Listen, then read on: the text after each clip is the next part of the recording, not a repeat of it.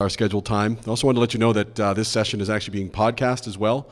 So any questions at the end, I'll repeat them, and we'll be ready to go from there. So good morning. My name is Scott Strange. I'm from the Timberlane Regional School District in Plastow, New Hampshire. And we're talking today about building community connections. And you'll see today a lot of examples of community outreach and connections. And what we're talking really here about is what are the essential elements that both schools, communities, and historical institutions and museums really need to focus on in order to bring collaboration to reality. What you'll be seeing today are a number of AASLH National Award of Merit award winners. Our school system has won 3 consecutive ones, so we're very proud of that. And also Steve Barkas is here from the Gun Memorial Museum in Connecticut, and they've won an American Association of State and Local History National Award of Merit as well. So we're here to talk about what those collaborations are and how they come together. Let me introduce our front table to you here. First we have Ken Torino from Historic New England. I want to get everybody's information right here. And Ken is the manager of community engagement and exhibitions at the Historic New England, the largest regional heritage organization in America. He oversees both the traveling exhibition program and the organization's 100 Years, 100 Communities project, which you'll hear about a little bit later on, a hallmark of Historic New England's centennial, which he also oversees. Ken also teaches at the Tufts University Museum Studies program. So we're very proud and happy to have him here with us today. And we're also proud to be a collaborator with that organization. Next to him is Steve Barkas. Steve is a lifelong resident of Connecticut, born in 1980, raised and schooled in Watertown, where he still resides, graduated from the University of Connecticut with a BA in anthropology, and is completing his master's degree in historical archaeology at the University of Massachusetts in Boston. He has been a curator of the Gun Memorial Library and Museum. Move that forward. There we are. And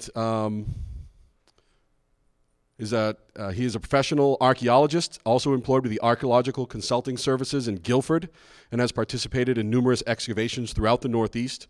He's the former curator of the Watertown Historical Society and currently serves as on their board of directors. He's also a trustee of the Connecticut League of Historical Organizations.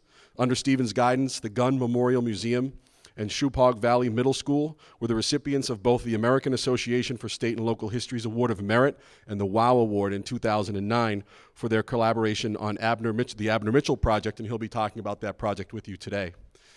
Next to him is Eric Constantino. He is the Director of Theater Arts at the Timberlane Regional School, High School. He is a 25-year veteran of teaching, also a Disney National Teacher Award winner. Sitting next to him is Joshua Silvera.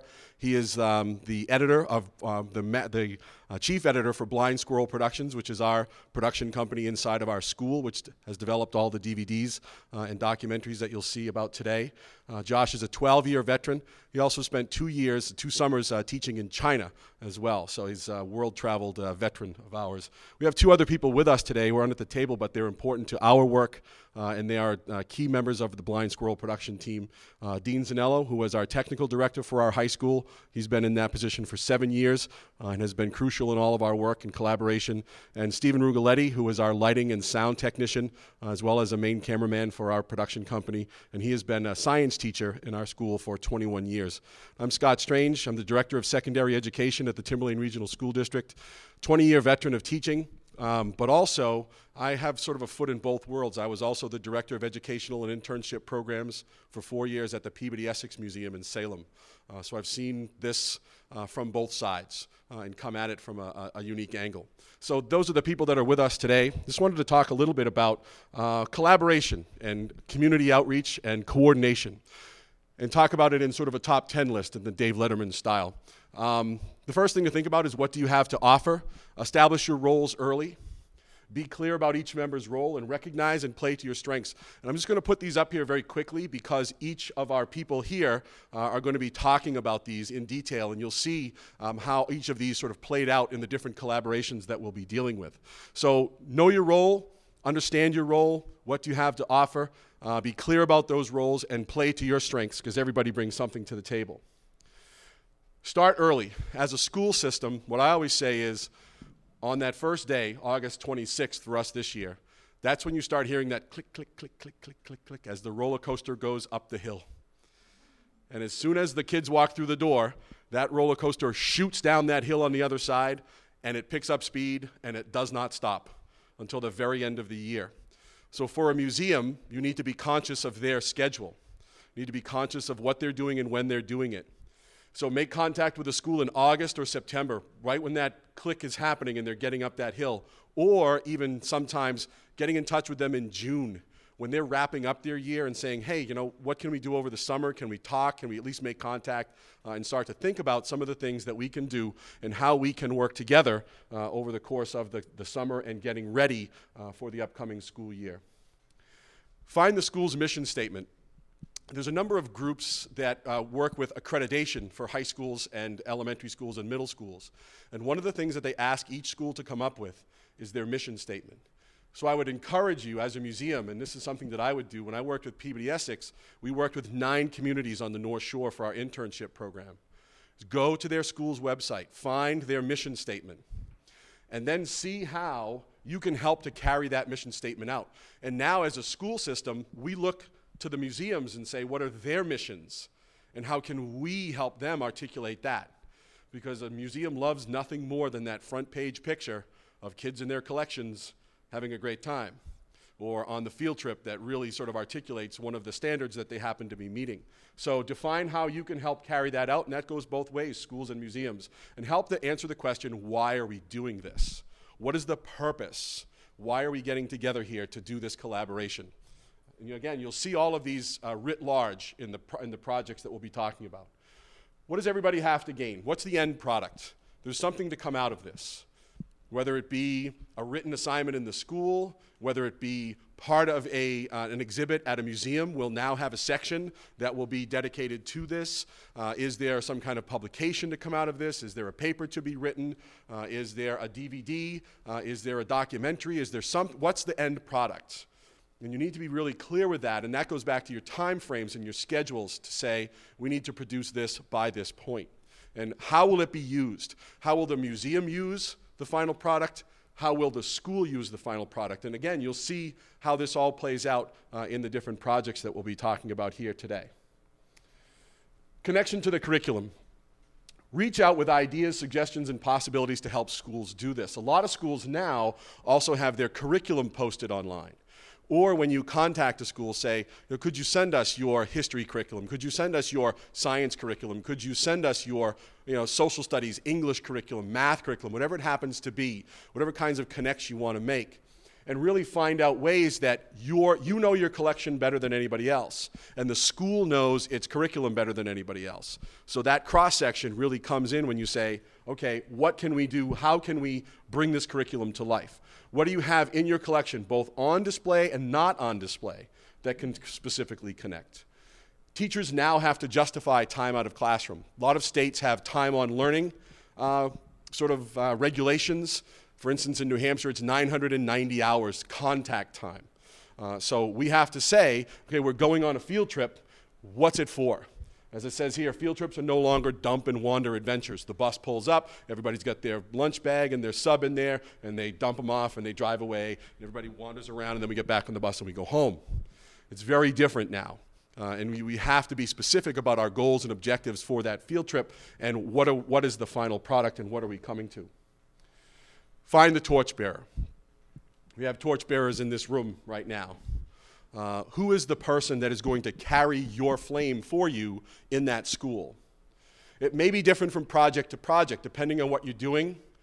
It may tap into the social studies department. It may tap into the English department. It may tap into the math, the science, anything. Fine and applied arts, whatever it happens to be. Music.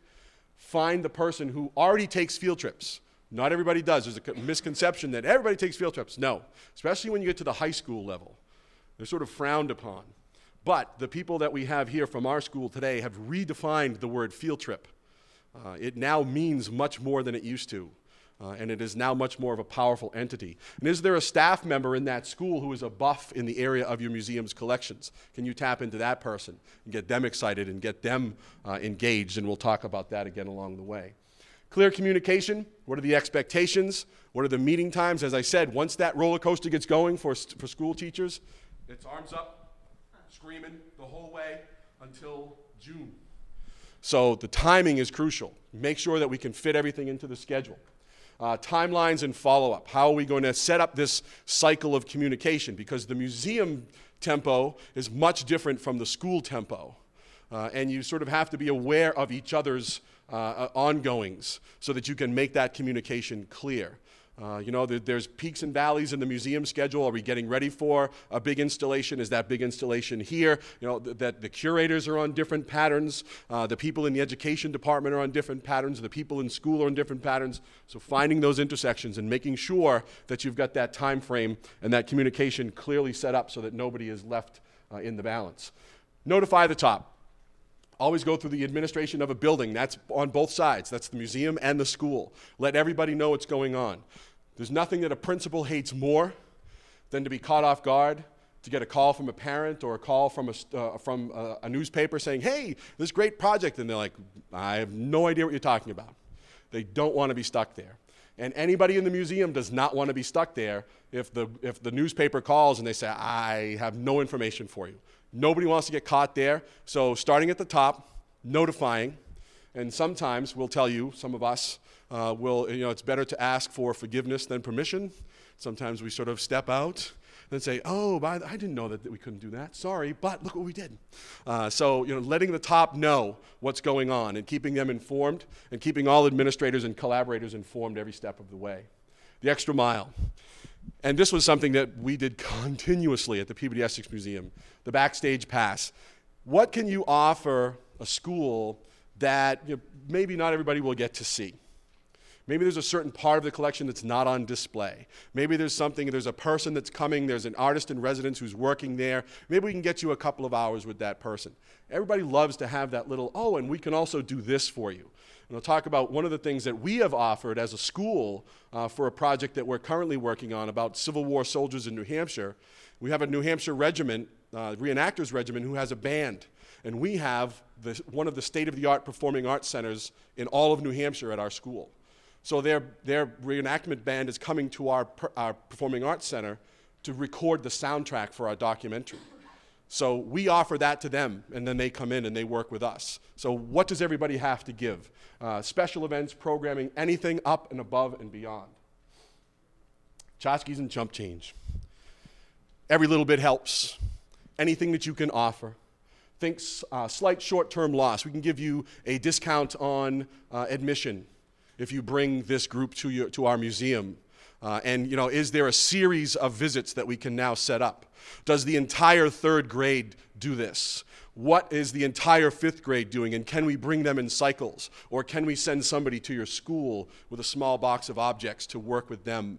How can we do those kinds of things? Can we give you small bookmarks from our museum? Can we give you pencils? Anything. Teachers love free stuff. Anything you can give them. Free for me, as the teachers always say, right? And start small and think big. Take that little first step and then develop out from there. So, I'm done talking. I'm going to turn it over to the museum professionals and teachers who are doing this daily, constantly, have been part of these larger projects and collaborations. The 10 things that I've laid out for you here are now going to be brought to life by the people that we have to come and speak to you today. So the first person that will be talking to you today is Steve Bartkus. He is from, again, the Gunn Memorial Library and Museum in Connecticut. He will talk about his projects and what he's been doing. Can I stick this in here somewhere?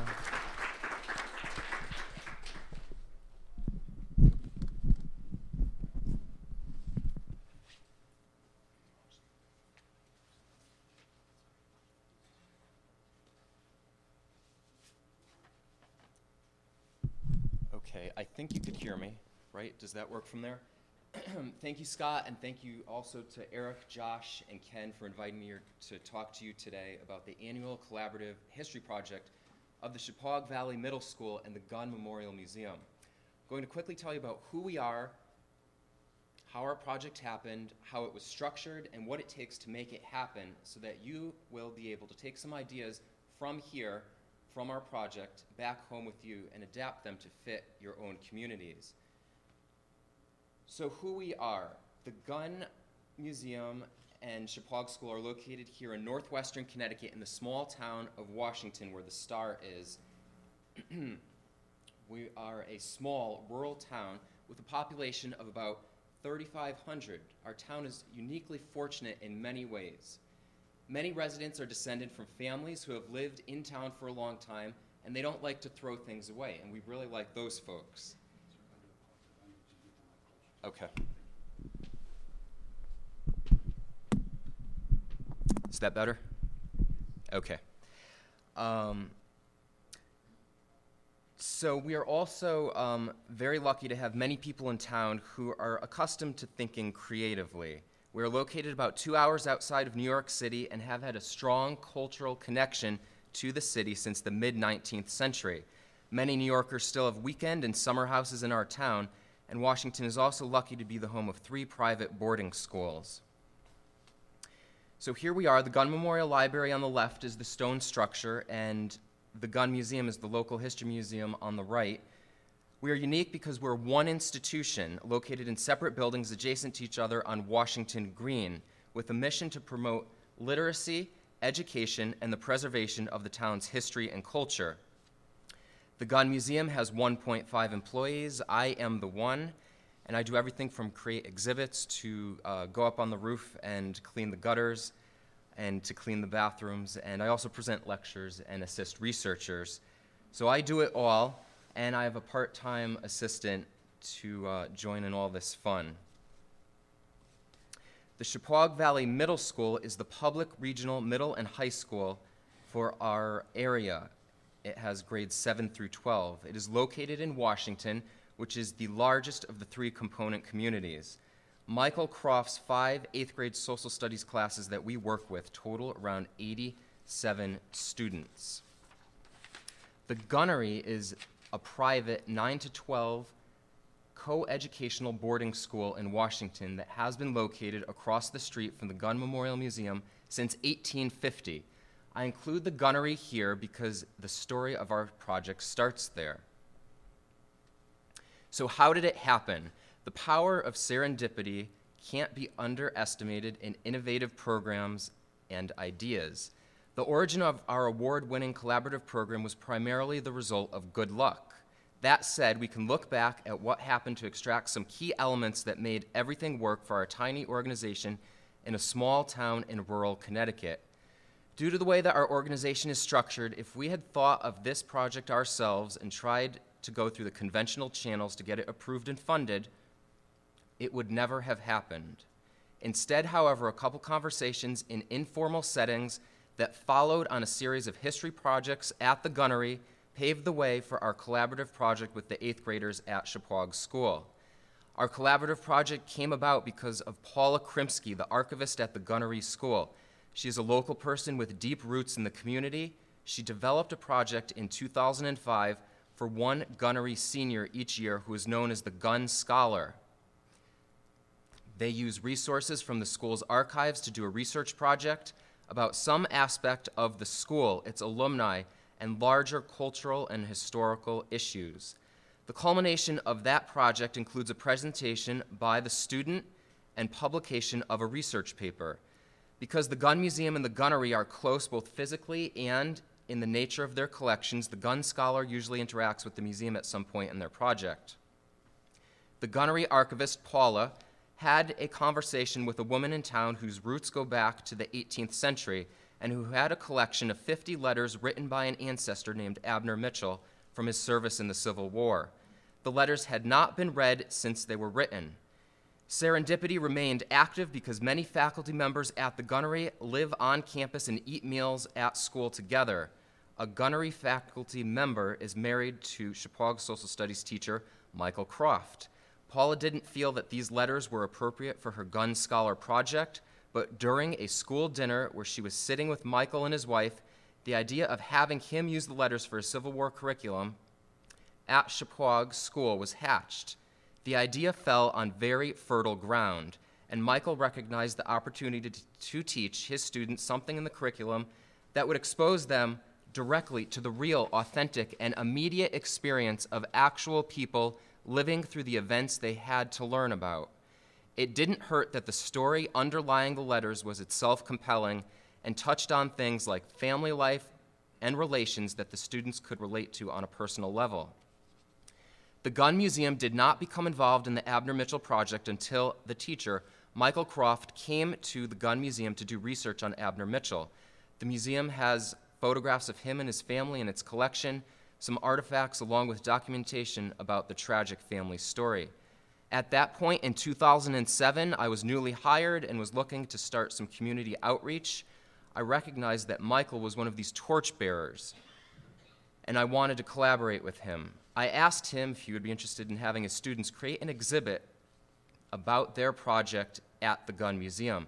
He thought it was a great idea, and the rest is history. So how was our project structured, and how is it structured? Michael Croft, the social studies teacher, recognized that his students had varying degrees of interest, skills, and maturity. So one of the most important elements of this project was that he never expected the students to all do the same things. Students were required to apply for the tasks they wanted to pursue. This was an important part of the process because the students themselves identified their areas of interest and commitment. The students who chose to fundraise for the publication of the booklet, for instance, had to write letters and contact potential funders. Jobs that students applied for include transcriber, researcher, illustrator, historian, fundraiser, web designer, genealogist, literary contributor, student curator, and there are always 2 editors responsible for the publication of the booklet. So the 5 key elements of our projects include the transcriptions. So these are basically the primary source documents that are used in our projects, and they have varied from letters to diaries to deeds. The students are provided with photocopies, scans, or digital pictures of the original documents which they work with. Research is the next key element. They research the lives of the peoples in the primary source documents. The students develop a family tree by doing research at the museum and on Ancestry.com. The students also seek out and photograph the local sites associated with the people mentioned in the primary source documents. So what we do is we go to the cemetery where they're buried to find their gravesite. We track down their homes and we go and take pictures of those and any businesses that they might have operated in town. And they also research the context, the time period, and the events surrounding the primary source documents using secondary sources from the museum, the library, and online. Essays are the third key element of our project. They write essays about the primary source documents and their context. The fourth key element is creative interpretations of the primary source documents. These include illustrations for students, for instance, that are artistically inclined, literary contributions like poems and maps. And of course, the fifth element is the final product. This is a way for the students to share their research like professionals with the public. The final products have varied from the design and publication of a booklet of transcriptions, essays, interpretive illustrations, and literary contributions, to an exhibit at the museum, to a website, and to some other possibilities, including possible lectures, plays, or films, which you'll hear about a little bit later. And this is a huge benefit to us at the museum because these primary source documents, have usually sat around for 20 or 30 years in the museum. We don't have the time to sit down and transcribe them.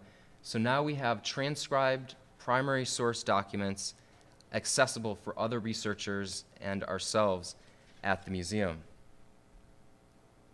So let me quickly run through some of the projects that we've done. The Abner Mitchell letters, as I said, were the first project that we worked on. These were 50 Civil War letters that did not belong to the museum. The photocopies were made of the originals and students transcribed those. With this project, the museum specifically assisted with the background research, genealogy, and exhibit construction. The students' final products were an exhibit at the museum, which you see here, and a spiral-bound book of the transcriptions, interpretive illustrations, historical essays, and literary contributions. The books usually cost between $10 and $20 each to print at our local printer, depending on how many color images you include and how large your order is. Each student buys a book, And circulating and reference copies are also available for the public to check out at the Gun Library and Museum. We also hosted an opening reception for their exhibit at the museum. We tied that into another larger exhibit that we were opening at the Gun. We invited several Civil War reenactors who set up a small camp out front at the museum.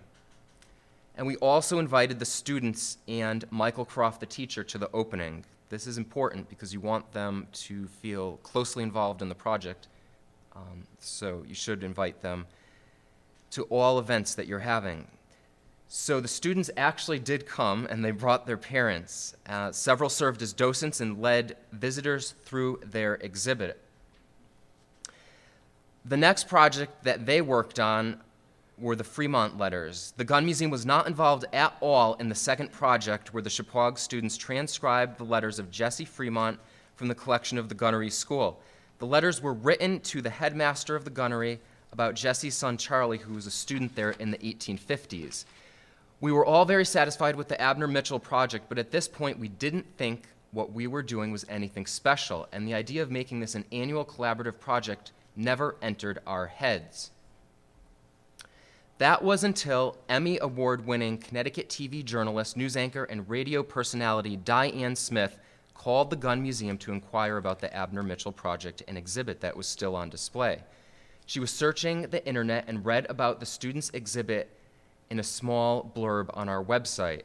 Diane hosts a program on Connecticut Public Television called Positively Connecticut that features stories that give Connecticut its character, and she wanted to feature the Abner Mitchell project on her show. So that really opened up our eyes. Diane filmed at Chequaug, at the Gun Museum, and around town, interviewing the teacher, the students, Paula Krimsky, and the descendants, as you can see here. It aired throughout Connecticut several times, and we received maximum exposure. Newly excited about what the students had accomplished with the Abner Mitchell project, we were encouraged to apply for an award of merit through the Connecticut League of History Organizations and made plans to make the collaborative history project between the Gun Museum and Chequaug School an annual endeavor. Our next collaborative project was working with the Jerome Titus Diary. We photographed an 1864 diary of Washington Civil War soldier Jerome Titus, and the students transcribed half of it. 2 of the 5 student curators did research and located his grave. They did record searches in the town hall to track down his house, and this all happened in one day after school with me, so it was a very productive day. They created a small exhibit in the museum. I taught them how to request artifacts from other museums by searching their online catalogs, and sent emails, and they sent the emails requesting the loans, which included a cobbler's bench, a flute, because Jerome was a musician in the Civil War, and a Civil War sword. The student curators also contacted family members, one of them you see here on the left in this picture, who were still living in the area, and they provided the only known picture of Jerome. The students also published their book of transcriptions, interpretive illustrations, historical essays, and literary contributions. The student curators served as docents during the opening reception, answering questions. The Civil War reenactors attended the opening reception in period clothing without me even asking them to attend. We've become very good friends, and they're very supportive of the students' projects, and they're very interested in sharing living history with them. So this year's project was the Cogswell-Whittlesey papers, and the students transcribed a document collection from the 18th century founders of the New Preston section of Washington, the Cogswells. For this project, I started with an introductory presentation in their classroom to get them oriented about the history of the town, focusing on the topic that they were concentrating on, as well as the resources that were available to them. When I worked with the group of student curators, I discussed the museum methodology, exhibit creation, research techniques, and other items. We unfortunately hit many roadblocks with this project, despite having just won the AASLH Award of Merit and WOW Award last year. The documents the students were working with this year were business and legal documents like deeds and receipts. So these were not as compelling as the personal correspondence like in past projects. So there was not an easily accessible, cohesive story to hand to the students. The story needed to be created from supplementary materials which I provided them. The documents the students were working with this year as I mentioned, were business and legal documents. But there was a great story, it just needed to be pulled together. The Cogswell Tavern is the location where George Washington, the first president of the United States, and the person our town is named after, recorded in his journal on May 25th, 1781, that he breakfasted at Squire Cogswell's. But I forgot that these were 8th graders, not graduate students, and I expected them to do more than they were actually capable of. I learned a lesson: keep your projects small and simple, and personal correspondence is always the best type of primary source material for young students to work with. It didn't help that the teacher, Michael Croft, took a leave of absence for the spring semester to raise his son this year, leaving the project in the hands of a substitute. Also, the museum budget was cut, and our executive director reassessed institutional priorities in this difficult economy. So the primary goal was to survive, and I was not able to spend as much time working with the students at the school this year. That being said, they did publish a book and create a small website from a free provider showcasing their transcriptions, illustrative essays, and research, instead of creating an exhibit at the museum. So what does it take to make this happen? There are 8 ingredients that you need in your community. A local story that can be connected to a larger one that is in the curriculum. What are the topics your teacher is required to teach? No community exists outside the larger region or national context. Every community has something that illustrates the local response to a larger story. If the local historical society or museum doesn't have the material, every community has someone who doesn't like to throw things away. More than one person with a frame of mind that sees opportunities instead of difficulties. Number 3, people in the community who are good at communication and relationship building. This helps people identify the opportunities which may not be easily visible. Number 4, a teacher who has the creativity and mental flexibility to see opportunities like this and run with them. This is the torchbearer. Number 5, a school system that gives its teachers some flexibility in how they conduct their classes. Number 6, willingness of some of the museums, willingness of someone at the museum or the historical society to commit the time, and this takes a lot of time to work with the students. Also, a responsive local news outlet, this could be radio, TV, or newspaper, to help get the word out about the project. And finally, a willingness to work to the strengths of the students. So quickly, some unexpected results of our project. Student volunteers for other museum events. We have a cemetery tour every year around Halloween, and they actually volunteered to be actors and tour guides. Some students also participated in our scrapbook exhibit by loaning their modern versions to compare to the old ones in our collection. And this is also in addition to all the Civil War reenactors that have become volunteers at the museum. They show up whenever we need them for a program, and they also act as tour guides in our cemetery tour, and they're assisting us with our major exhibit on the Civil War next year. State recognition was also unexpected. We were the recipients of the Award of Merit from the Connecticut League of History Organizations. Our collaborative project is featured in Diane Smith's new book, Seasons of Connecticut, and she'll be giving a talk in a couple weeks at the Gun, and we'll be doing a book signing. And I was also asked to become a board member on the Connecticut League of History Organizations and was invited to sit on the curriculum committee of Connecticut's upcoming Civil War sesquicentennial commemoration. Also unexpected was the national recognition. We were recipients of the AASLH Award of Merit and one of 5 WOW Award winners last year in Indianapolis.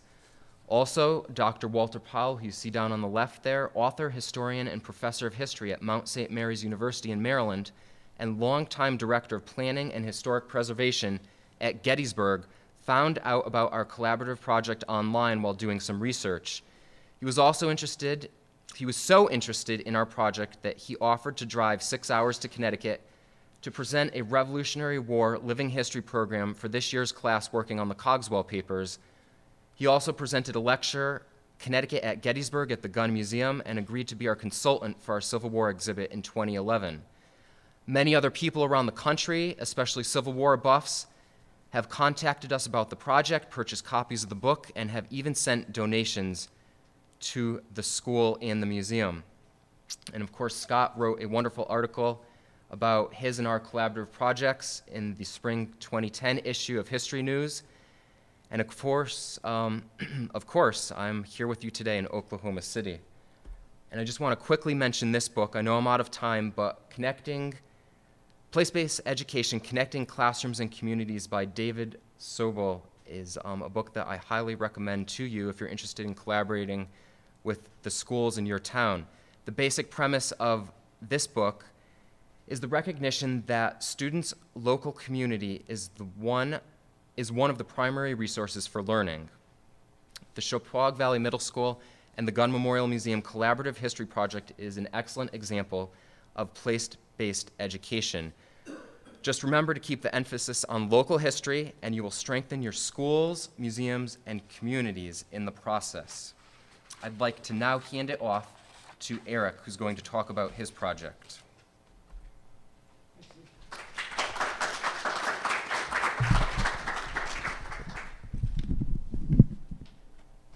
Good morning, everyone.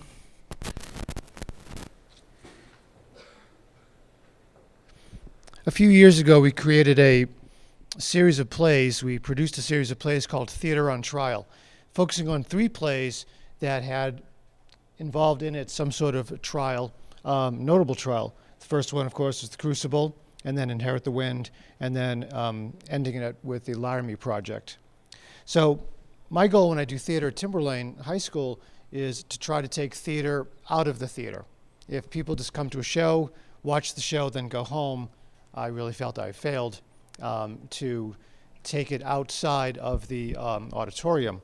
So for The Crucible, we put together just a short documentary where we talked with the actors involved in the show. And then Scott and I had a conversation, and he said, what can we do with Inherit the Wind? How can we take it further? And out of the blue, I just said, I'd really like to stand outside the courthouse where the Scopes trial took place. So typical Scott's like, all right, let's try. So Scott did some poking around and got in touch with Bryan College down in Dayton, Tennessee, and lined up 14 people to talk with, people whose family members were involved in the Scopes trial. And so we went down to Tennessee and not just stood outside of the courthouse for the picture, arms around each other, smiling and waving, but we conducted some interviews not only at Bryan College, but inside the courthouse, sitting at Clarence Darrow's desk, which is one of those goosebump moments. And that kind of collaboration was great with the college, Christian University, Christian College. And so we put together a documentary based on kind of the history of the Scopes trial, something that students could see as a supplement, whether they're dealing with Inherit the Wind or studying that within a classroom setting. What is also neat is when we started conducting the interviews, we would take, if the interviews were local, we would take students with us and not only put on the camera, and I would sit down, or Scott would sit down and interview these people, but then we'd get up and our students would sit down and throw some questions out also. Kids would be running the camera and talking to us about the editing process, which was amazing. So we'll start off with just a short clip as kind of a preview of the first of our trilogy of documentaries called on the Scopes trial. And so we'll just watch that for a second. All set?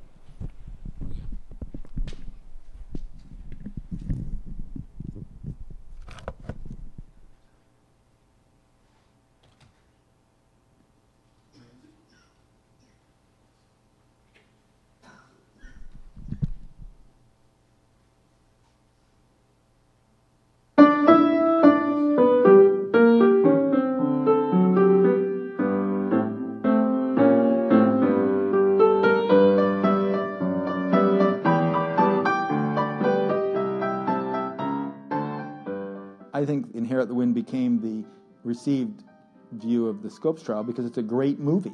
And it's a great play. But it's a great play because it's a 3-act morality play for tolerance. But it wasn't written about the Scopes trial. I don't think the main interest was the Scopes trial, but it was a means of getting at some issues that were of concern in our nation at that time. Well, they didn't write the play to attack Brian. They didn't write the play to attack anti-evolutionists. They wrote the play much as Arthur Miller wrote The Crucible, as an attack on McCarthyism. People kind of get that confused because the play itself isn't actually an attack on religion. It's kind of just a defense against people who have one sort of mindset, and it's kind of trying to drive people out of that. Inherit the Wind has become this amazing connection, not just to the past, to a real trial, but to things that are going on in our world today. I just would like to see the true story come out of what actually happened instead of the old tales that have always been told.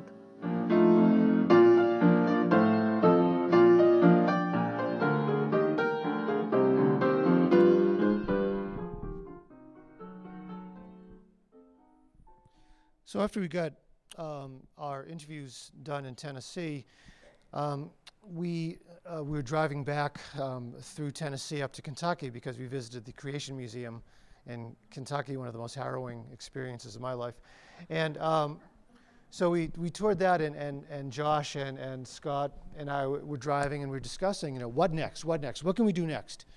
And so we decided that, well, we can put this history components together, but what about Darwin's impact on the world today? How has Darwin influenced our world in a sense of not just science and evolution, but even in just how we live our lives, how we do our business?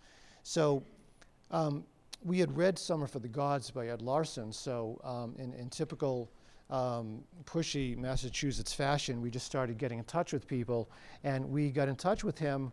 We found out that he was going to be in Chicago, talking at the University of Chicago. We went out there, we sat down with him, we interviewed him for an hour and a half, and he said to us, I like you guys. And we ended up at a Cubs game with him the next day. So we're sitting with the Pulitzer Prize winning author, holding a beer and watching my Cubs play and lose, but it's another story. So Larson was interested in the project, and so we put before him the question, can you maybe be our project historian for our films? He said, sure. And so now we had this connect with Ed Larson, who worked with us, watched our transcripts, looked at our film piece by piece, gave us great advice, and we moved on. So we started looking at how can we go further. So our next film, which turned into an hour film, What a Piece of Work is Man, focuses on the question of Darwin today. And so we started getting in touch with anyone we could think of who's interested, and the authority figures on this subject. People like Daniel Dennett, who is considered one of America's bulldogs for Darwin. We got in touch with him. We talked with Ken Miller, who was one of the key people at the Dover trial, and also Barbara King, Bishop Robinson, the Episcopal Bishop of New Hampshire. And we just got all of these people on film, and then we turned that into What a Piece of Work is Man. Just to take a step back, in our first film that you saw, kind of the amazing moment with that is we were invited back to Tennessee after we finished the film to have a premiere of the film in the Ray County Courthouse, and we just projected our film on the wall right behind, just to the side of the judge's bench. And it's, again, in one of those moments where, I went back and told my kids. Many of them stared at me, but some understood the gravitas of that situation. So here's just a bit of What a Piece of Work is Man.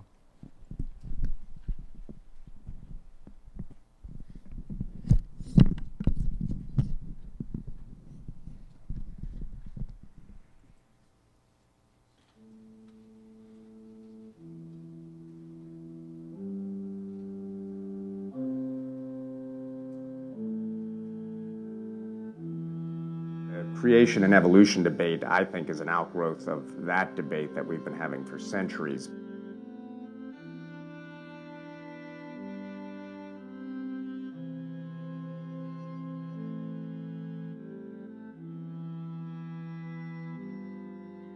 Darwin's idea is wonderful, but it snuck up on people and it upset them. I find the theory of evolution an inspiring thing. People had always assumed that in defending evolution, you have to be an agnostic or an atheist. And it would come as a shock to them when I would say, no, I don't. I believe in God. I'm a fairly conventional Roman Catholic.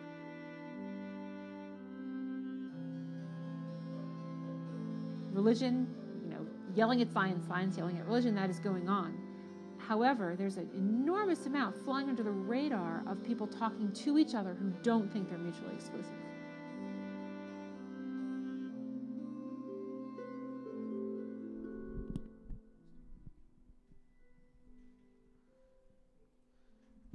We were honored last year to be invited out by Pepperdine University to fly out to Malibu and present our film and talk there at a Darwin conference.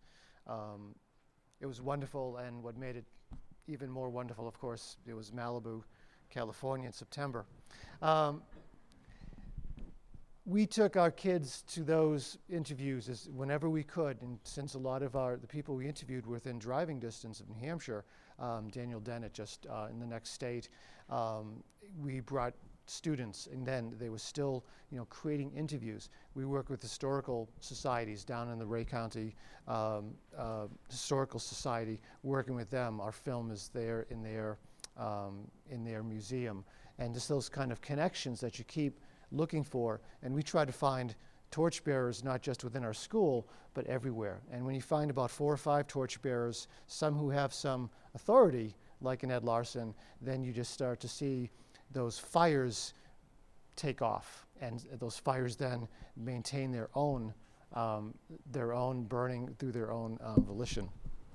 We always try to have a student component also, and so the third part of our trilogy of films was talking with our own cast of the play. Plays like Inherit the Wind, The Laramie Project come with controversy. Some of my students who were involved with the Timberlane Players told me that either they, in all conscience, couldn't audition for Inherit the Wind, or especially the Laramie Project, or their parents wouldn't allow them. Right? One girl who was cast, who's in Inherit the Wind, very Christian young lady, was given an ultimatum by her parents: either you drop out of the play, or we will not support you in this play. And so I remember consoling her opening night when she said, my parents have been to everything I've ever done, and this is the first time they won't see me do something. But that kind of arc of her discovery, where she was at one time just a confirmed, chipped in the granite Christian, and then by the end of the play, she could see maybe there are balance points. Maybe the conversation can happen. And watching that transformation in someone that young, well, that's why I've been teaching for 25 years. So the third part of it is a focus on how the kids perceived the play. And so this one's called The Right to Be Wrong.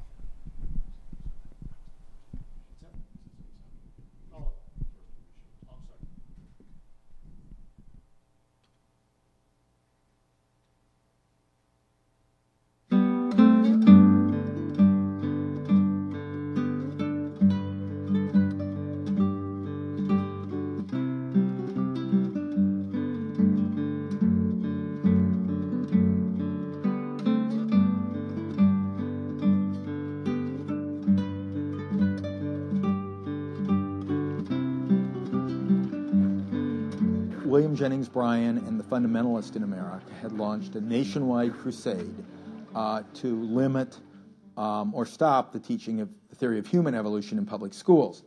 The Scopes trial is really the first legal conflict in the United States regarding the theory of evolution.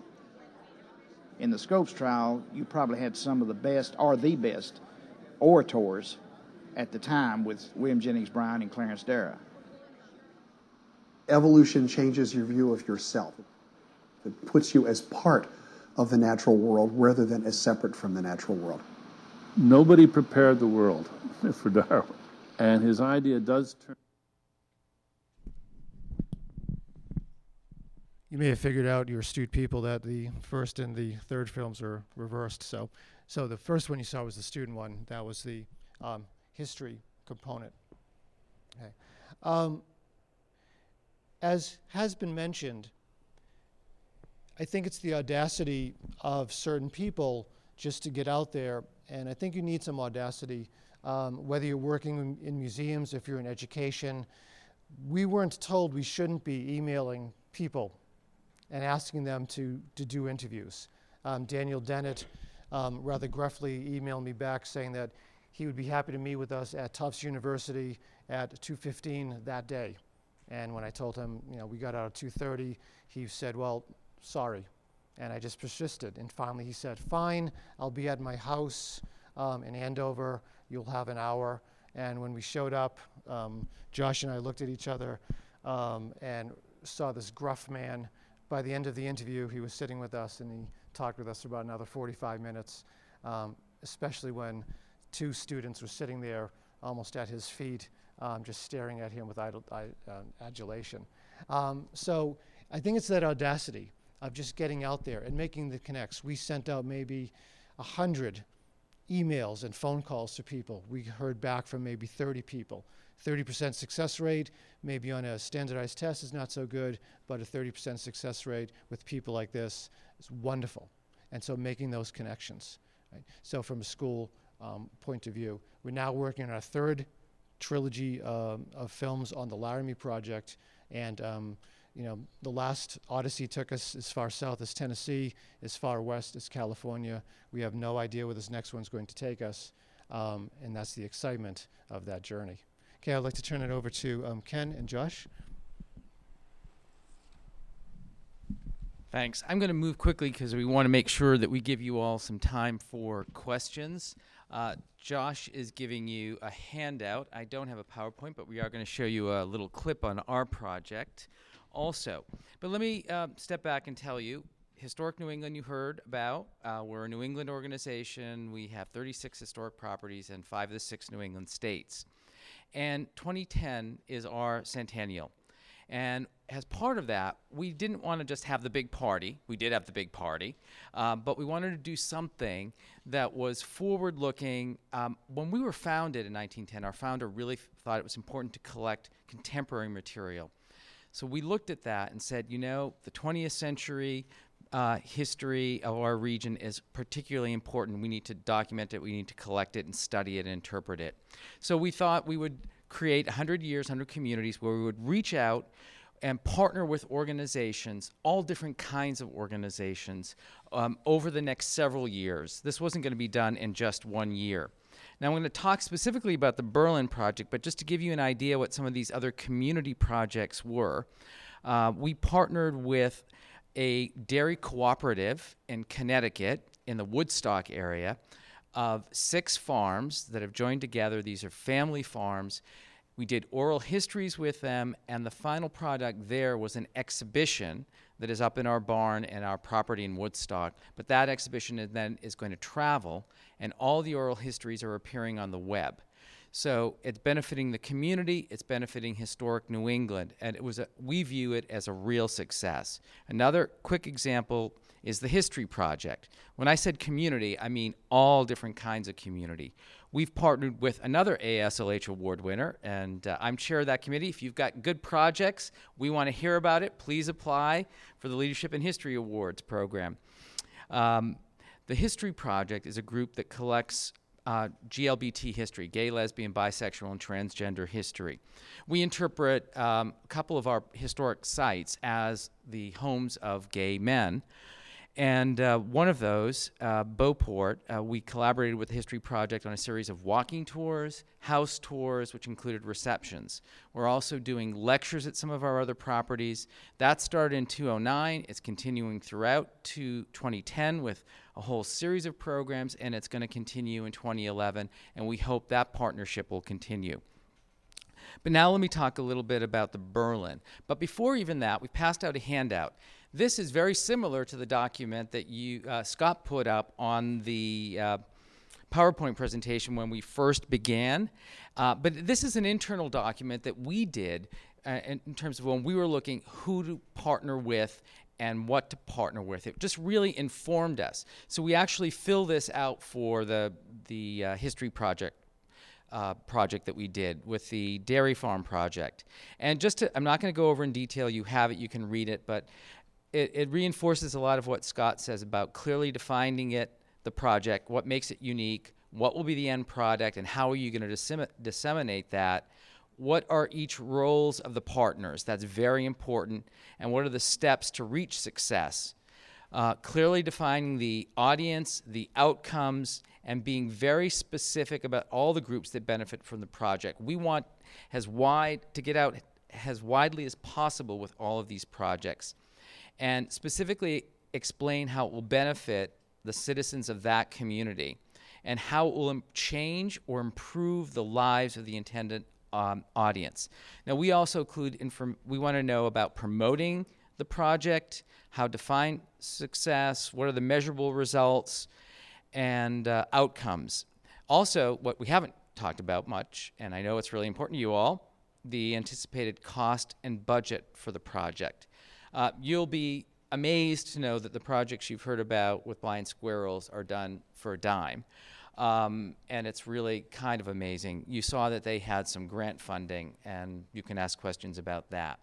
So with the Berlin project, it was a three-way collaboration between Timberlane Regional High School, Historic New England, and the Berlin and Coos County Historical Society, which is all volunteer-run historical society up in northern New Hampshire. It has approximately 16,000 residents. It's the largest city in the great Northern Forest area. It's a small city. It has an eclectic mix of ethnic groups from all over Europe that settled there. It was the leading manufacturer of paper pulp in the country, if not the world. And what I'm sad to report, beginning in the 1970s, shutdowns, buyouts, and plant closings plagued the region, and that would continue up to the present day, with the last remaining plant closed and being dismantled and torn down in 2007. The event truly marked the end of an era for a region, and we decided that this history had to be collected and preserved. And over a year and a half, we went up to Berlin and we met with the Historical Society members who helped us gather photos, who helped us set up interviews, and we ended up interviewing 42 people ranging in age from 24 to 91. And with that, we put together a final product of a DVD, and you're going to see just a clip of that in a minute. The all of those oral histories were transcribed. That was part of our plan. They have to be transcribed. You can read many of those up on our Historic New England website, where you can learn more about this project. And eventually, all those will be up on the web. And also, there have been other added results. We won an ASLH award, which we're very proud of, and that's our second award so far. New Hampshire Public Television is considering showing this film. Chronicle, which is a half-an-hour program, did a whole segment on us. They came up for the premiere of this. Let's see a little bit of the clip, and then I'm going to have Josh come up and just tell you about the effect on the Berlin community.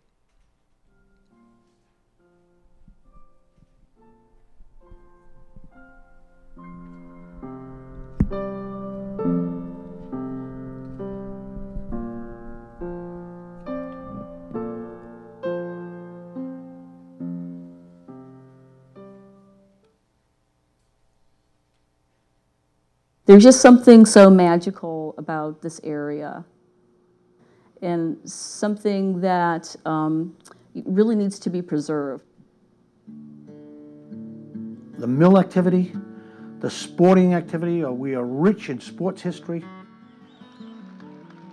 We used to be called Hockeytown USA, and we lost that title. all the people that have lived here, all the different nationalities that have come and gone. We not only had French Canadians, we had Italians, we had Russians, we had the Norwegians. So it was really, it was very much a very active melting pot and mixing pot of the culture. For me, it was interesting just to learn who all these people were and what they did. Did they work in the mill? Did they work at Converse Rubber Company? Did they work out of town? They all contributed to this city, and every one of them, they have to be preserved. I just liked people, and I liked learning about their stories and learning about the past as well as, the present. I think that's very important, this deep feeling about your community, your street, the people in it. It's a close-knit city, and everybody who grew up together, we're still together. I hope that future generations will continue to be proud of Berlin and that they will try to continue their roots so we won't completely lose our heritage. In the early 20th century, it was the largest producer of paper in the world. Its neighborhoods were a patchwork quilt of ethnic diversity. Irish Acres. I think that gives you a good taste. I'm going to ask Josh just to tell you very briefly, because we're running out of time, about the impact on the community. This was not just about nostalgia. That was really important. Part of this. We didn't just want to be this about, we're this wonderful community and so on. This was about a really rough time that was going on in the community. So, Josh? Thank you, Ken. Being a social studies teacher, giving back to the community is probably one of the greatest things that you can do. And I got to tell you, in my 12 years of teaching, this is probably one of the greatest moments that I have had as a social studies teacher. As Ken alluded to, this community had gone through some tough times, and they were really down and out. And what we did is we brought this community together. And it was an amazing afternoon.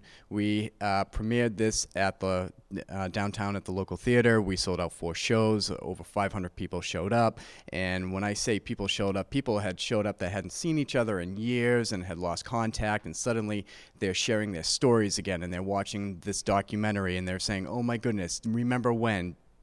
I totally forgot about that. And it was just this explosion of history that was potentially going to be lost, rediscovered.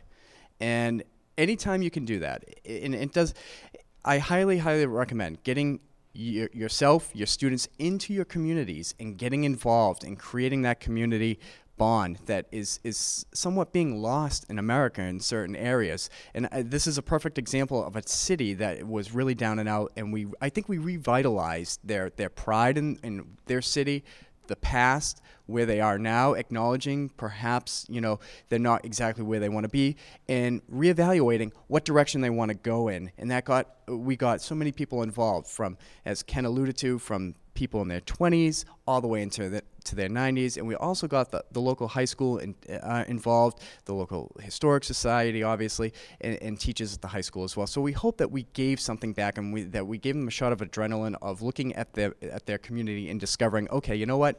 What is in danger of being lost? Let's try and preserve it. And it's a collaboration of elders, of historical societies, and high school students as well. So I guess that's my message to you, because I want you to feel what I felt when this all came together, and I was able to just step back and say, I think I did something good here, and I think I contributed to this community. So I highly recommend getting out there, getting in touch with your local historical societies, and getting those kids out there too.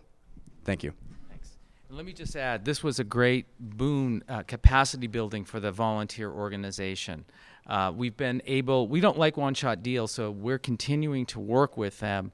They have since got a major grant for the Fixing the Historical Society. They are showing this film out at the nursing homes.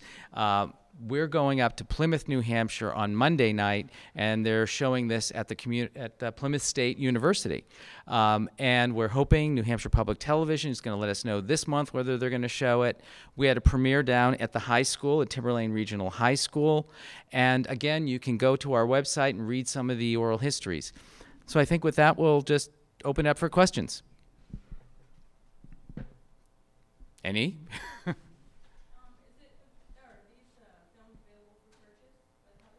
Absolutely.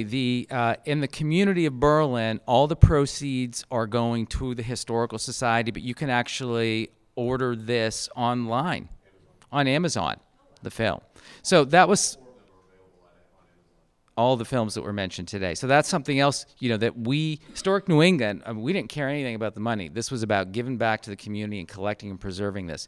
So any proceeds, they have sold, over 1,500 at what, $20 a pop? 12. It's very reasonable. Anyway, other questions? So they've taken the money they've taken the money from the sales of the films, and I think they just replaced some of their windows. So it's really sort of generating some income for that particular group to help them to preserve the building itself, and then run some programs. And they're also sort of starting to promote it in their newsletters too for Christmas. Because people that are buying 3, 4, and 5 and sending them to family members that aren't living in Berlin anymore. So it really became a whole piece that brought the community really from around the country back together. Yeah, Kendra? Has this resulted in any new industry, or did it spark creative ideas about what they could do? Let me just repeat the question. So did this, the Berlin project, spark anything in the community about the future? Is that what you're asking? I'll start, and then maybe if we're going to get this, I should hand the mic off to Scott. That was peppered throughout the film in terms of where can we go from here? Did it spark debate and talk? Yes. Anything practical, I think that still remains to be seen. I think that's really kind of beyond the scope of this. But it did bring out that this is a community that we have something we should be proud of, and let's not just, talk about the past. Let's think about the future. Do you want to add anything? There's also a second entity in Berlin called the Northern Forest Heritage Park, and they've been pushing, which is the old mill itself, and they have the Research and Development Building is the only building that remains from that original mill that's still there. They're trying to renovate that and bring that back as a historical site.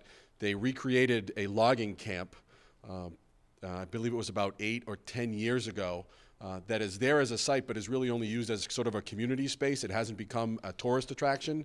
But as they start to try to get monies to refurbish this other building, this has sort of been a jolt to say, yeah, there's really something to be told here. So the whole community is now starting to take a look at, okay, can we take these pieces of history? Can we, look at our Main Street and what that used to be, and how do we bring that back? And, there's examples around New Hampshire of towns that have done this, and actually the current project that we're working on is about historic preservation in the state of New Hampshire. So we've been going to some of these towns and finding out how they went about their business. So that's what we're learning from these other towns, is kind of funneling back to Berlin too, to say, it's been done, can you do it now? So it really has been an incremental thing that now the Northern Forest Heritage Park looks at what the Historical Society has done to preserve and generate this energy around the history of Berlin, and can they capitalize on that now in this next project?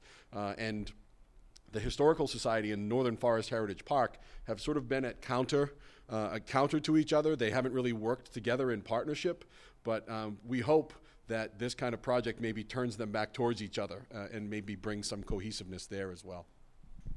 Any other questions? Yes, ma'am. Thanks. Mm-hmm.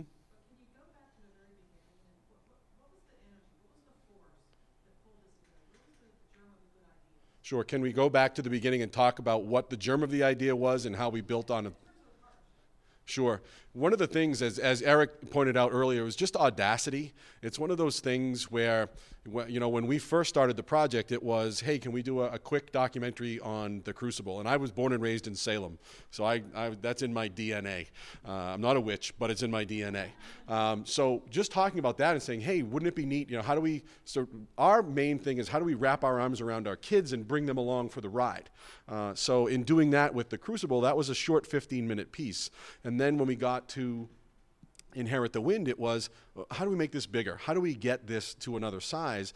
And it really was a single phone call to Bryan College. It was, nobody told us we couldn't. Nobody told us that we couldn't call the Ray County Courthouse. You know, nobody told us that we couldn't call Ed Larson.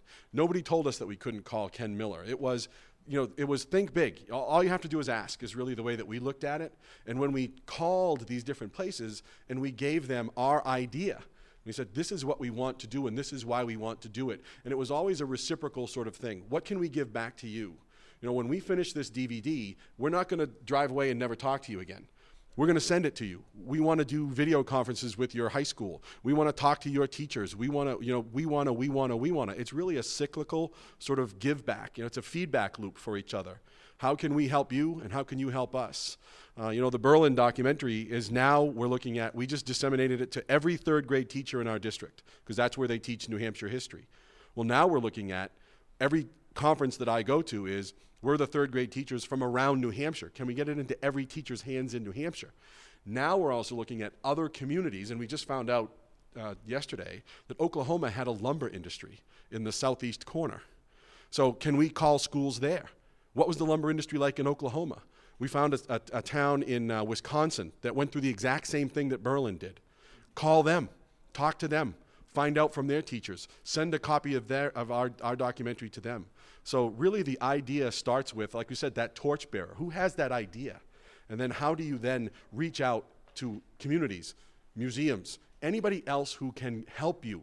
You know, we never would have thought that one of our students would be interviewing the person who wrote the biology textbook that they're using in school. We're sitting in Ken Miller's living room talking to him. You know, it's one of those, really? You know, holy smokes. You know, we're talking with, you know, the 94-year-old woman who's telling us these intimate details about growing up in this small town. And after a year and a half, and Josh and all of us would say, we feel like we live here. You know, we feel like we live in this town. These people know us, we know them, and we're helping them to tell their story. You know, it was interesting when we were in Dayton and when we were in Berlin, the Historical Society president in Dayton said, thank you for telling our story. And then in Berlin, they said the same thing. Thank you for telling our story. People want that story out there. So once you do one thing, you know, and then we call Ken Miller back and we say, hey, we're working on this. And we call Ed Larson back. Everybody that we worked with on that project wants a copy of our new film. They want to know what we're doing, and they want to know how they can help out. So you just start to build those relationships and keep them going. That's a long answer to a short question. I'm sorry. Anybody else? Yeah. Right, how did we fund the trips? The ones that we drive, we just get in the car and go. We don't ask, you know, we're not getting paid back for those. We had a Teaching American History grant that we worked with that got us to Chicago and got us to Virginia. And then we also worked with the New Hampshire Humanities Council. The one for Berlin, New Hampshire, zero funding. Zero funding. Historic New England paid for our hotel room 3 times when we went up to Berlin. That's it. Everything else was done for the love of the game. Really is what it comes down to, and you heard it in Josh's voice, and it's one of those things where we just say we are so proud to have our fingerprint on there, you know, and it's you do it because you love it, you know, and Ken kept saying to us, we got to find money. Said, don't worry, we're okay, you know, yeah, museums and schools love to hear that. Yeah, but you know what? We get something back out of it. You know, we get back. Look at our third grade. You know, our third grade classes now have this, you know, 42 in oral histories that they can tap into to help teach New Hampshire history, and they can show parts of this film. Josh and Dean and I went down to a third grade last year at the end of the year, showed part of the film, set up our lights and cameras. They got to interview their teacher. They went nuts. They loved it. And for teachers, please, that's manna from heaven. You know, it really is.